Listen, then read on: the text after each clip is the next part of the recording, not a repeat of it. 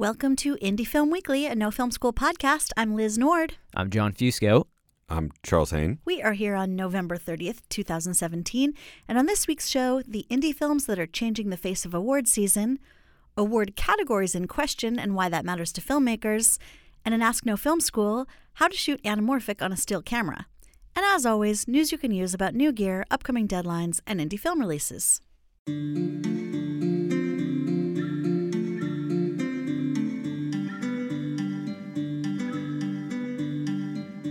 Welcome to this week's show. We're coming at you from downtown Brooklyn, New York, home of No Film School, and we're here to bring you everything you might have missed while you were busy working on films. How was everybody's Thanksgiving? Good. I deep fried a turkey and beef tallow. Wow, that is so meaty. It was amazing. I highly recommend it. We had a peanut allergy there, which is why we didn't do peanut oil. And the beef tallow got hard enough, we had to dump it out of the bucket and break it up with a pickaxe to get it in the thing. Oh, it wasn't a pickaxe, it was a hatchet. But and you didn't set anyone on fire? No one got set on fire. I had to clean the pickaxe because it got covered in tallow. That was like the biggest drama of the... Yeah. Highly recommend deep frying a turkey in tallow. Oh, my God. Intense. I have to say, I had a special turkey this year, too. My guy's brother's girlfriend is Peruvian, and she made this incredible chipotle rub for the turkey. She makes all these, like, pepper sauces. And so she, like, rubbed the turkey down with chipotle, brined it for 3 days, and then they cooked it in a smoker. It was so freaking delicious. Holy cow. They cooked it in a smoker? Yeah, it was like smoked peppered turkey. Holy crap. It was I haven't outrageous. even heard of that. That's amazing. It was. John, turkey I went stories? to Veselka for the second Thanksgiving in a row, and honestly, couldn't have it any other way. Wow. Do you want to share with the rest of the non-New York audience what Veselka is? Oh, yeah, sure. Veselka is my favorite restaurant in New York City. It has been for quite some time. It's a Ukrainian diner in the East Village that serves food 24 hours. You can get the best pierogies, the best stroganoff, the best deluxe meat plate in the city, maybe even probably in the United States. And every Thanksgiving they do sort of a prefix. For $30, you can get everything that you'd normally get at a Thanksgiving meal, incredibly well cooked. None of the hassle. That's so awesome. Did they make turkey pierogi? No, they actually make a special sweet potato pierogi and a marshmallow pierogi that they include in the dinner. That sounds so good. Yeah, it's really Is it good. like you and a bunch of old dudes? No, it's actually surprisingly busy, and I think it's a lot of college kids who, I haven't gone home for Thanksgiving in 9 years because it doesn't make sense to fly back 6 hours to San Francisco for 2 days. It just fucks with your rhythm in terms of like sleeping and whatever. So I think a lot of college kids also do that. So there's a lot of transplants that go in and eat there. Also, Veselka's kind of hip, right? There's like a little bit of a hip thing. Veselka's very hip. I mean, it's both not. It's for everyone. It's just. It's a cheap all-night diner. Like, yes. Yeah. And amazing food. So. Oh, that's like there's something very sweet and New Yorky about that tradition. I love it. Yeah, it's a good one. So, speaking of annual traditions, we are plunging headfirst into award season. And when I was preparing the story, I first thought to myself, like, man, we are going to be talking about awards a lot over the next couple months. But then I thought about how great that is. After all, we've covered so much kind of tough industry news this year. And so why not spend some airtime on events that celebrate great films and filmmakers? So with that, I enthusiastically bring you news of the 27th Gotham Independent Film Awards, which were hosted by New York's Independent Filmmaker Project, or as we all know and love it, the IFP, on Monday night. These awards have become the real kickoff to the season, and this year they were an indicator of what we talked about last week regarding how Oscars might be different this year in the wake of all the sexual assault allegations flying around the industry. The New York Times described this year's Gothams as, quote, muted, and attendee Reese Witherspoon called it, quote, sedate, when we had some girl talk, after the event. So that being said, there were obviously plenty of reasons to celebrate this extraordinary year in independent film, and the big winners of the evening certainly must have been feeling good. Jordan Peele's Get Out went into the ceremony as the leader with 4 nominations, 3 of which it won for Breakthrough Director, Best Screenplay, and Audience Award. And Get Out was followed closely by Greta Gerwig's acclaimed directorial debut Lady Bird and Kogonada's Columbus, which had 3 nominations each. Luca Guadagnino's Call Me By Your Name took home the prize for Best Feature, and Yance Ford's Strong Island won for Best Documentary. Can I just interject here and say, like, I guess it's weird to me that this whole thing is being described as sedate. I don't really know what that means, but, you know, in terms of the films that are actually being nominated and winning these things, maybe that's just a symptom of, you know, the state of the industry and how, like, it's actually changing. Like, look at these films that are coming out. You have Get Out, which is like one of the most politically subversive movies of the past 5-10 years. You have Call Me By Your Name, which is a gay romance. You have Lady Bird, which is a female-directed film. I mean, what is there really to talk about in that sense? Like, it's...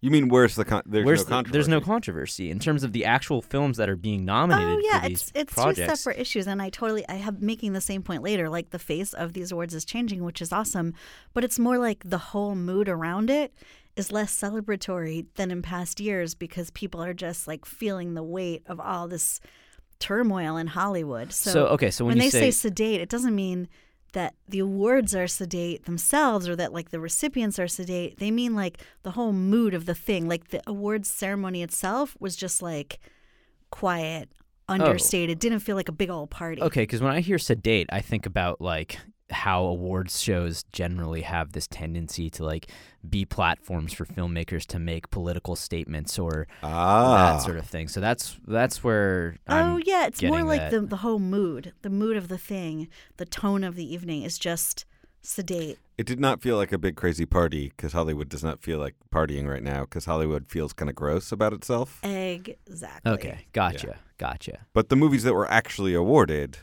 were making statements. Yeah. They were not sedate. It was not like a napping movie that was like a cat naps. Yeah, this is what I'm talking about is a statement on the state of the industry, not on the films that are winning, which like we all have praised also many times over this past year.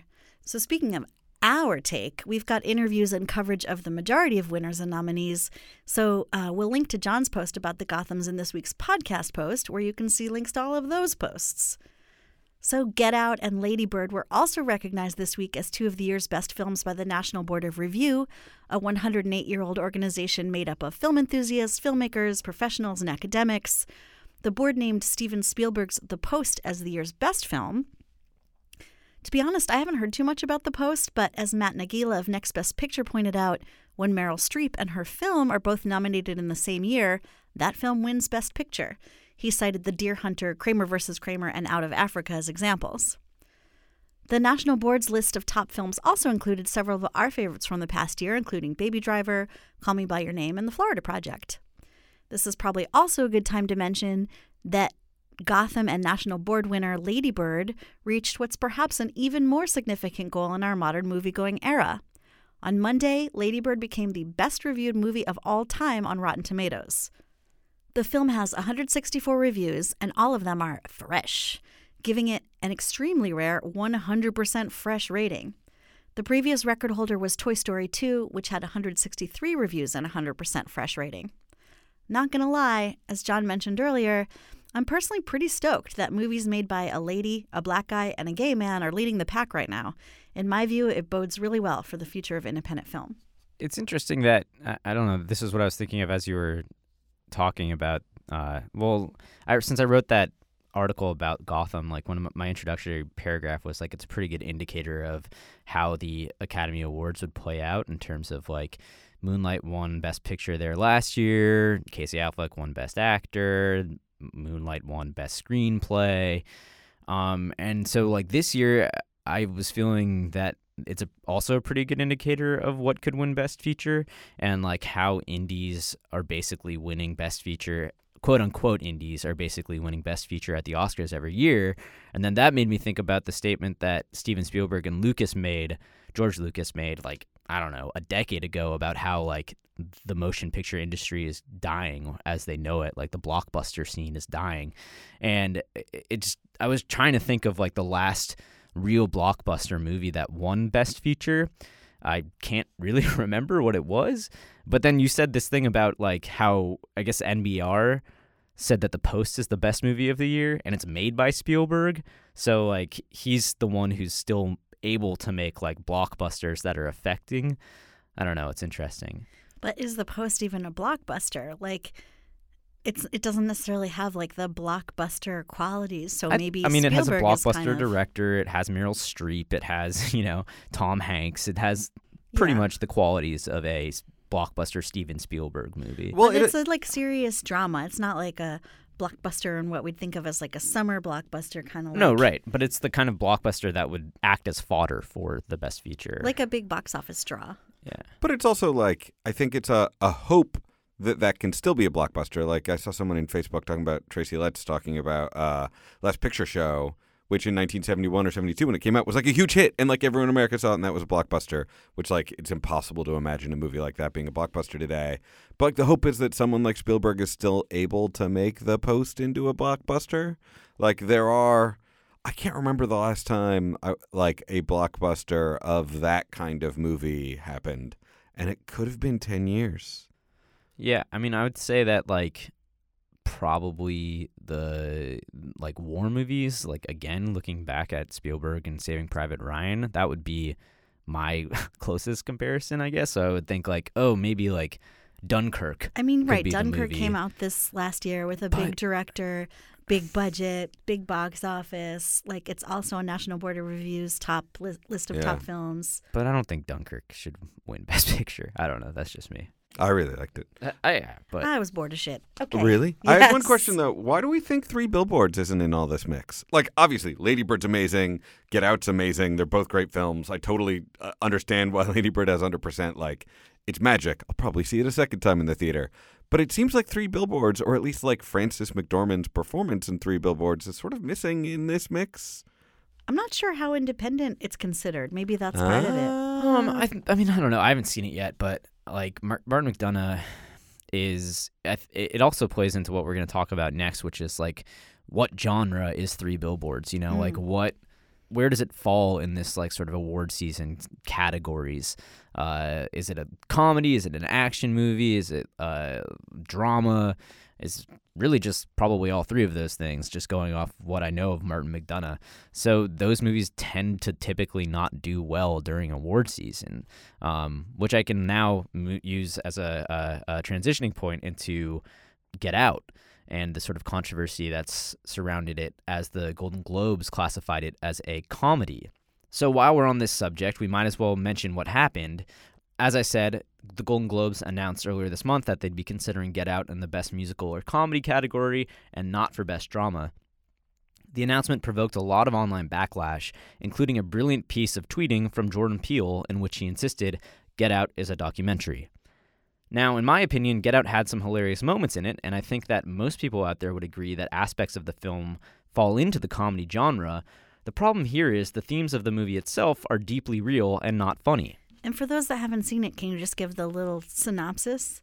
Yeah, I'll say watch it on HBO Go, first of all, you idiots. And secondly, it's about a black man who falls into a relationship with a white woman, goes to meet her family for the first time, and some, I don't want to like spoil the movie for you, but it's basically like a horror in the sense that, I mean, that's the genre I would categorize it in, but like her family is, we'll say, less than kind to the African American race.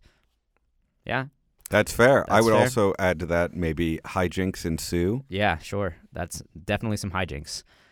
So as my old boss Eric Cohn from IndieWire stated, no matter the absurd premise, Get Out explores the paranoia and victimization of the African American experience with palpable suspense and ideas that go well beyond the realm of punchlines. Peele himself elaborated on his feelings on the matter, explaining, quote, "The problem is, it's not a movie that can really be put into a genre box. Originally, I set out to make a horror movie. I ended up showing it to people and hearing, it doesn't even feel like horror. It's in this thriller world, so it was a social thriller. What the movie is about is not funny," he continued. "I've had many black people come up to me and say, 'Man, this is the movie we've been talking about for a while, and you did it.' That's a very powerful thing. For that to be put in a smaller box than it deserves is where the controversy comes from." So, I mean, ultimately, I'd say that this movie is a satire, and I'm not sure where that falls in line in terms of these award distinctions. I don't know. It's also ridiculous that their category remains musicals and comedy. That's what I Oh was my gonna gosh, yeah. Although Get Out the musical might be a future thing, you never know. I would totally see that on Broadway. In a related story, Errol Morris is facing a similar situation with his latest film, Wormwood. Everyone knows that Morris is a documentarian who's even won a past Oscar for his film The Fog of War in 2003, and everyone knows that he helped pioneer documentary tactics that seemed unconventional at the time, but thereafter became documentary convention, like reenacted scenes and Philip Glass scores. Well, Wormwood is true to form, but in this case, his reenactments go a step further. The movie's a true crime thriller about how a CIA operative who was experimenting with LSD ended up falling out, maybe, of a 13th story window of a New York hotel in 1953. The reenactments in this film are actually not fact-based. They're entirely scripted imaginings of what happened, starring Peter Sarsgaard as the FBI agent Frank Olson. Interestingly, though, it's not the doc-fiction hybrid that's giving Morris problems with the Oscars this year. It's the project's length and platform. You see, the film is 4.5 hours long, and it will premiere on Netflix on December 15th. You might remember that after the miniseries O.J. Made in America won the Oscar for Best Doc last year, the committee changed the rules so that episodic documentary series would no longer be eligible for the award. So, it's simple, right? Wormwood is an episodic documentary, and therefore it doesn't qualify. Well, no, because another 4-hour documentary made for Amazon is up for the award this year. Amir Barlev's Grateful Dead opus Long Strange Trip apparently qualifies because it screened all 4 hours in one sitting at Sundance and opened theatrically as a movie before it began streaming on Amazon Prime in 6 parts. As an aside, Long Strange Trip also received a Grammy nomination earlier this week for Best Music Film. Can I just say that makes sense to me, that Long Strange Trip would be nominated and this thing wouldn't? Because I don't think Long Strange Trip was produced by Amazon to be a miniseries. And I think that Wormwood was produced by Netflix. The thing is, the reason why it's kind of controversial and why it doesn't really make sense to me is that Netflix is also giving Wormwood a rare day-and-date theatrical release. But according to an article from Ann Thompson in IndieWire, the film's ineligible because when Morris first played it at Telluride, it screened as the 6 Netflix episodes with episodic interstitials removed. So, even though both films played at major festivals and even though both films will screen theatrically, they're not both qualified for the award. So, in my opinion, these minute distinctions are just getting ridiculous. And Morris is understandably pissed. As he said in that same IndieWire article, at the beginning of his career, quote, "The whole idea that you would put documentaries in theaters was considered to be ridiculous." And he added that, quote, "It's still true that the whole idea of documentaries being put in theaters is almost an afterthought. Therefore, theatrical release as a precursor to Oscar qualification should be called into question."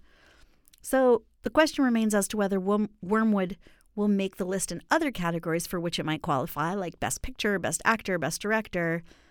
But still, the documentary category's got to figure itself out. So why does any of this matter to filmmakers?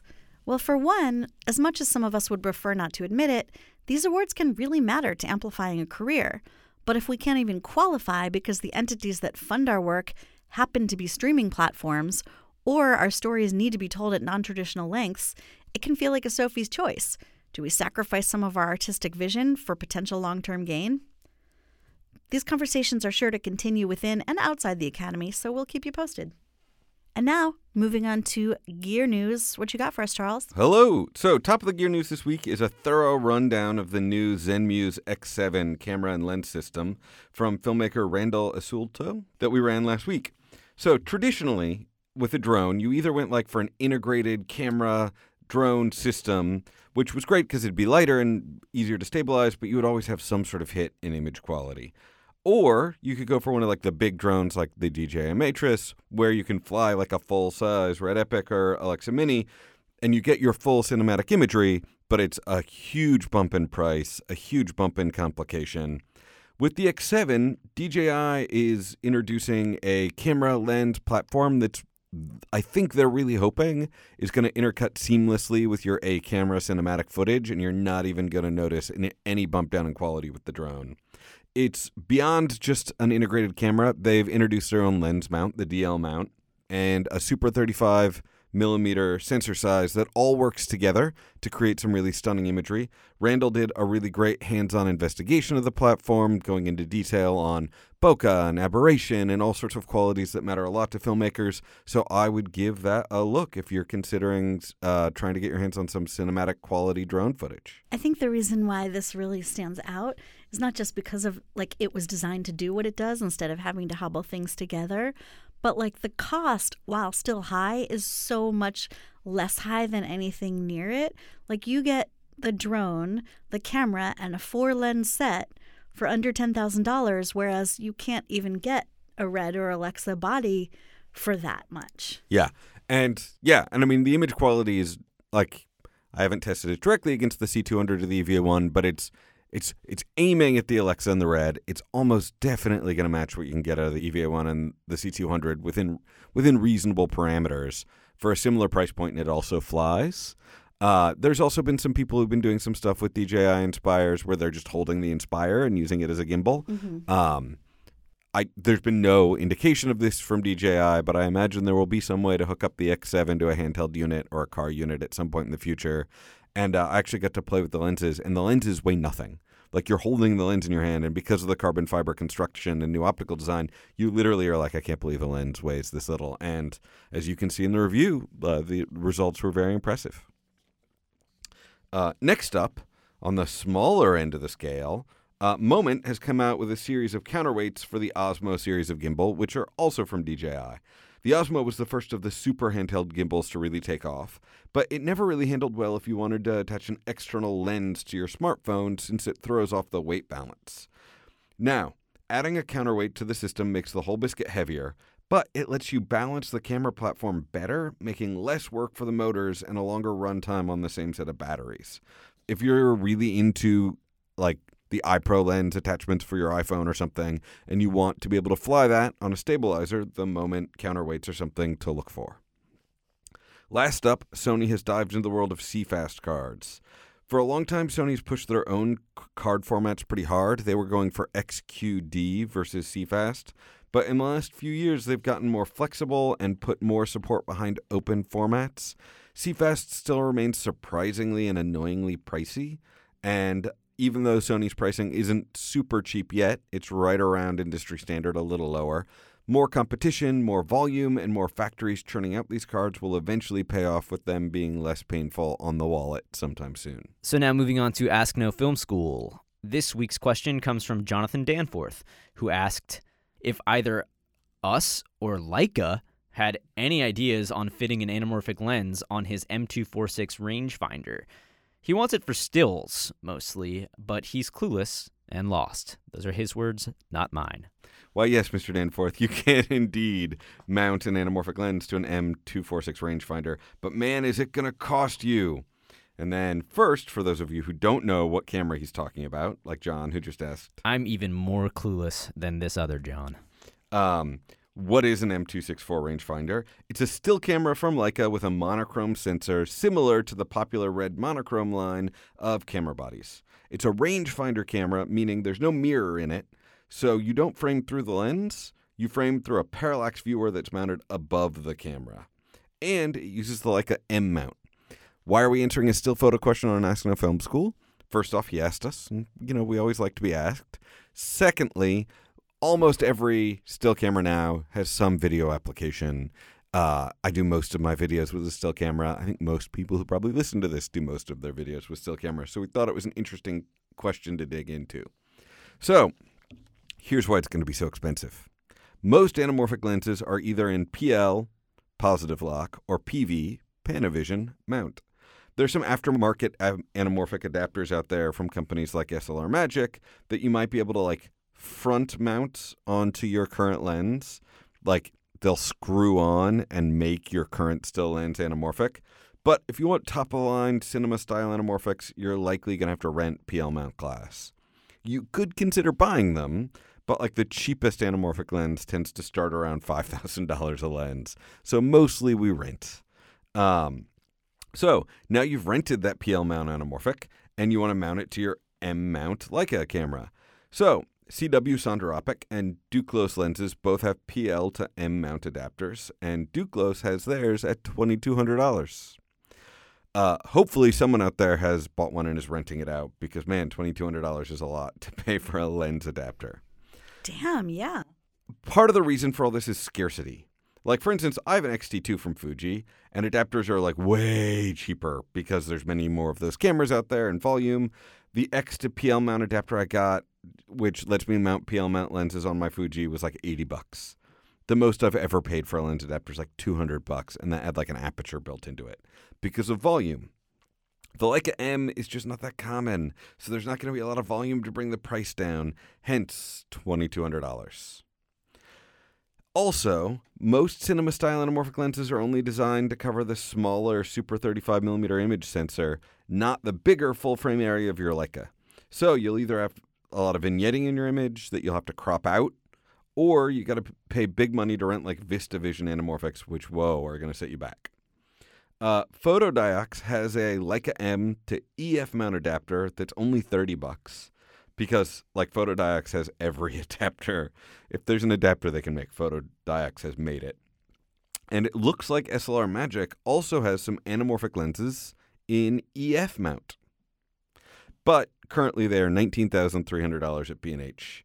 And I doubt that they're going to go on sale anytime soon. So getting anamorphic on your Leica is not going to be the cheapest proposition in the world. Good luck. Let us know how it goes. Post some of your photos to Twitter. Thanks for the question, Other John, and thanks for the answer, Charles Hain. And now for some fantastic indie movies you can catch this week. Coming to Amazon Prime Instant on December 1st, you can see Silence. Martin Scorsese's latest film didn't do as well as many expected last year, but nevertheless, it's Scorsese, so you gotta see it, right? I'm gonna do it. The film takes place in the 17th century as two Portuguese Jesuit priests travel to Japan in an attempt to locate their mentor, who is rumored to have committed apostasy and to propagate Catholicism. Scorsese has long had a knack for movies centered around religion, and Silence was a film that took 25 years for him to finally make. The pre-production phase of the filmmaking for Silence went through a cycle of over 2 decades of setbacks and reassessments. After filming for The Wolf of Wall Street concluded in January 2013, Scorsese refused to follow it up with any film other than Silence. It boasts a talented cast in Andrew Garfield, Adam Driver, and Liam Neeson, and the American Film Institute selected Silence as one of its 10 best movies of the year. The film also received an Academy Award nomination for Best Cinematography at the 89th Academy Awards, which was last year. Darren James sat down with legendary cinematographer Rodrigo Pietro to discuss the making of this epic, and you can read that interview on the site. Now available on Netflix is a pretty interesting experiment. 30 years after the release of Spike Lee's low-budget black and white indie hit She's Gotta Have It, the director is back with an adaptation of the same name in the form of a TV series for Netflix. The first season is 5 hours long, and each episode was directed by Lee himself. Now, the original film was shot for $175,000, and it ultimately grossed over $7 million in the U.S., launching Lee's career. I'm curious as to whether the series, based on the same premise of a woman who's juggling relationships with 3 very different men, will hold up 30 years later, but it does sort of feel as relevant as ever in the age of Tinder, and so far the reviews are pretty good. And coming to theaters on December 1st is Wonder Wheel. Woody Allen's newest movie had a big presence at the New York Film Festival back in October, serving as the closing night film. It takes place on Coney Island in the 1950s, where a lifeguard tells the story of a middle-aged carousel operator and his beleaguered wife. It stars Kate Winslet, Justin Timberlake, and Juno Temple. Winslet's performance is being praised, but not much else about the film is. It also comes out in a tricky window for Woody, who's had his fair share of trouble as a womanizer in the past. But we'll see how it's received. And also coming to theaters on Friday is The Disaster Artist. This one has been on my most anticipated list for quite some time. It first premiered to great acclaim at South by Southwest in the spring, and since then, it's been on a torrid path towards award season, which many probably wouldn't have expected when first hearing about the film. James Franco just won Best Actor for his performance as Tommy Wiseau at the Gotham Awards earlier this week, and he also directed the film, which is a retelling of the infamous production of the cult classic The Room. If you're not familiar with The Room, just go ahead and type the worst movie ever made into Google. This movie, however, is the perfect example of the adage, it's so bad, it's good. The film, which first came out back in 2003, has a cult following so large that its creator, the aforementioned Tommy Wiseau, still tours theaters around the world with it today. Franco's film is based on a book written by Greg Sestero, an aspiring filmmaker who met Wiseau and made The Room with him from the very beginning. There's a documentary worth mentioning called Brimstone and Glory that hit theaters last week. It's a documentary directed by Victor Jakovleski about fireworks. It's filmed entirely on location in the Mexican fireworks capital, Tultepec, and it tells the story of the town that's said to produce 80% of the fireworks for the entire country. Every year, 100,000 people descend upon the town to celebrate San Juan de Dios, patron saint of firework makers. Is that a thing? Wow. It's a 9-day festival. It's a raucous homage to the ephemeral beauty of fireworks and the many dangers associated with the craft. You might remember in 2016, 32 people died in a fireworks market explosion in that town. You can read our dearly departed and re-risen Emily Booter's interview with the DP who shot the film, largely in slow motion with Blackmagic pocket cinema cameras and GoPros. By the way, this film was also named as one of the top documentaries of the year on the National Board of Review list that we mentioned earlier. Oren Jacoby's Shadow Man is another documentary coming to theaters on Friday. This film revels in the mystique of the gritty downtown early 80s art scene, birthplace of now legendary names like Basquiat and Haring, and also of their contemporary Richard Hambleton, the Shadow Man to whom the film's title refers. Hambleton was an underground art star at the time, but his life went a very different direction than his contemporaries, which the movie explores, covering many years of struggles, illness, bad decisions, personal demons, and very greedy people posing as patrons. All the while, Hambleton was creating incredible art. I think any filmmaker who considers themselves an artist will find something to relate to in this dark film. And when I interviewed Jacoby back at the film's Tribeca premiere, he was very candid about how difficult it could be to create a film about such a complicated person. So we will link to all the articles from the films that we mentioned in this week's podcast post. And speaking of artists, we can move on to our upcoming grant deadlines. The Robert Rauschenberg Foundation Archives Research Travel Fund has a deadline on December 14th. If you're a documentarian who could benefit from using the archival materials housed on site at the Robert Rauschenberg Foundation Archives in New York City, then you could receive $500 to $2,500 to fly out per trip for research thanks to this travel fund. These archives consist of records from the artist's Florida and New York studios. This is an incredibly specific grant, yes, but if you're making an art doc of any kind, it could be of benefit. Screen Australia's feature film production program has a deadline on December 11th. If you're an Australian-based filmmaker, you have got to get in touch with Screen Australia. The government film agency throws down major funds for low-budget features, documentaries, and large-format programs, including up to 65% of your feature film budget if it meets the criteria. Screen Australia's feature film production program aims to support a diverse slate of Australian films for theatrical release that entertain and enlighten domestic and international audiences while reflecting the unique characteristics of Australian identity. So, if you have that identity, do it. And heads up to short filmmakers, the final deadline for next year's Tribeca Film Festival is tomorrow, December 1st. We talk a lot about the festival on this show. This year it'll take place from April 18th to the 29th, 2018. For their shorts, you need to be under 40 minutes, can be narrative, documentary, animated, and experimental films that have not screened publicly in New York or been broadcast or distributed in any way before January 1st, 2017. They're really strict about having other people seen your work before, which is a trend that actually seems to be diminishing. So, we hope that they'll stay with the trend because a lot of times we like to get our shorts up online, and it doesn't mean that would conflict with the festival audience. Also with the deadline tomorrow is the Nashville Film Festival, which will take place May 10th to the 19th next year in Nashville, Tennessee. This is also the late deadline. This festival offers a whopping $65,000 in cash and in-kind sponsor prizes to filmmakers, with winners selected by industry power players, including studio reps, producers, and fellow filmmakers. And the winning shorts in the narrative, animated, and documentary short film competitions are eligible for Academy Award consideration without the standard theatrical run, provided the film otherwise complies with the Academy rules. Plus, Nashville just seems like a really cool town, so this is definitely one to check out, especially if you've got a short.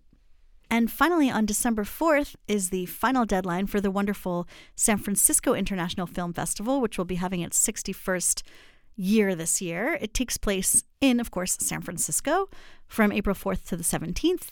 It's the longest running film festival in the Americas, and it's an extraordinary showcase of cinematic discovery, major cultural event in the Bay Area and the country. As you've probably heard, John and I both spent a lot of time in the Bay Area. John grew up there. I started my film career there. And I used to be on the jury for San Francisco International Film Festival for a few years. They really care about film and filmmakers. And I just have to mention that this is one that's definitely worth applying to because the San Francisco Film Society that puts it on has become one of the biggest funders of film in the country. And so if you get in this film festival and you're on their radar, it bodes well for your future potential funding opportunities. And now on to Weekly Words of Wisdom. Woohoo! The end of the year advice roundups are coming out, and Chris Boone has published his recap of The Hollywood Reporter's Best Screenwriters of 2017 video series this week. The article is titled 6 Pragmatic Screenwriting Tips from the Writers of The Big Sick, Get Out, and More. I chose one from Darren Aronofsky that resonates strong with me both as a person and as a filmmaker. Push past the endless no's. Darren Aronofsky is no stranger to creating controversial films, nor does he shy away from making audiences very uncomfortable. Making controversial films also means facing a lot of rejection. Quote, "There's so many struggling moments making a movie," said Aronofsky. "The amount of no's you get as a filmmaker every day are endless. And that's why the only films I know how to make are films that I couldn't live without making. They're just burning from deep inside." So yeah, I mean, I would just share something about my experience making movies or making movie.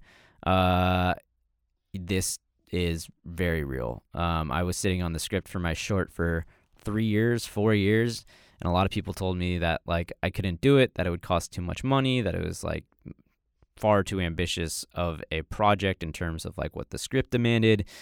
And then 3 years later, I still felt like I had to make this movie for whatever reason.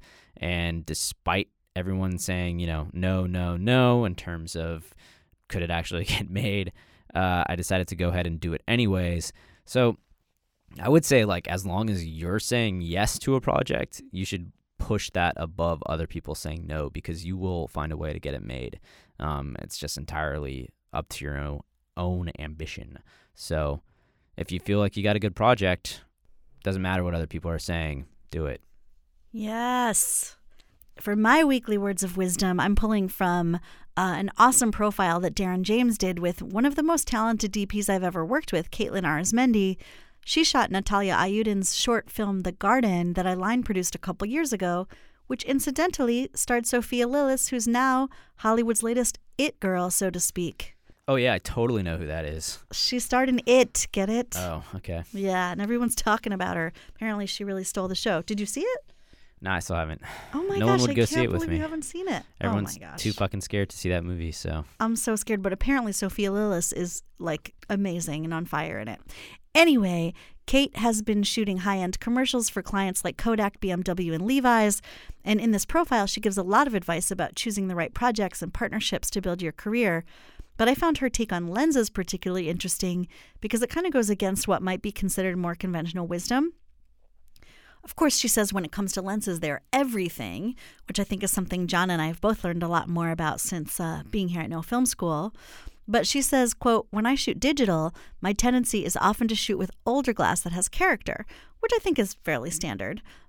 However, she says when she shoots on film, quote, "I prefer sharp lenses like Master Primes because I like pushing film and shooting wide open in low light.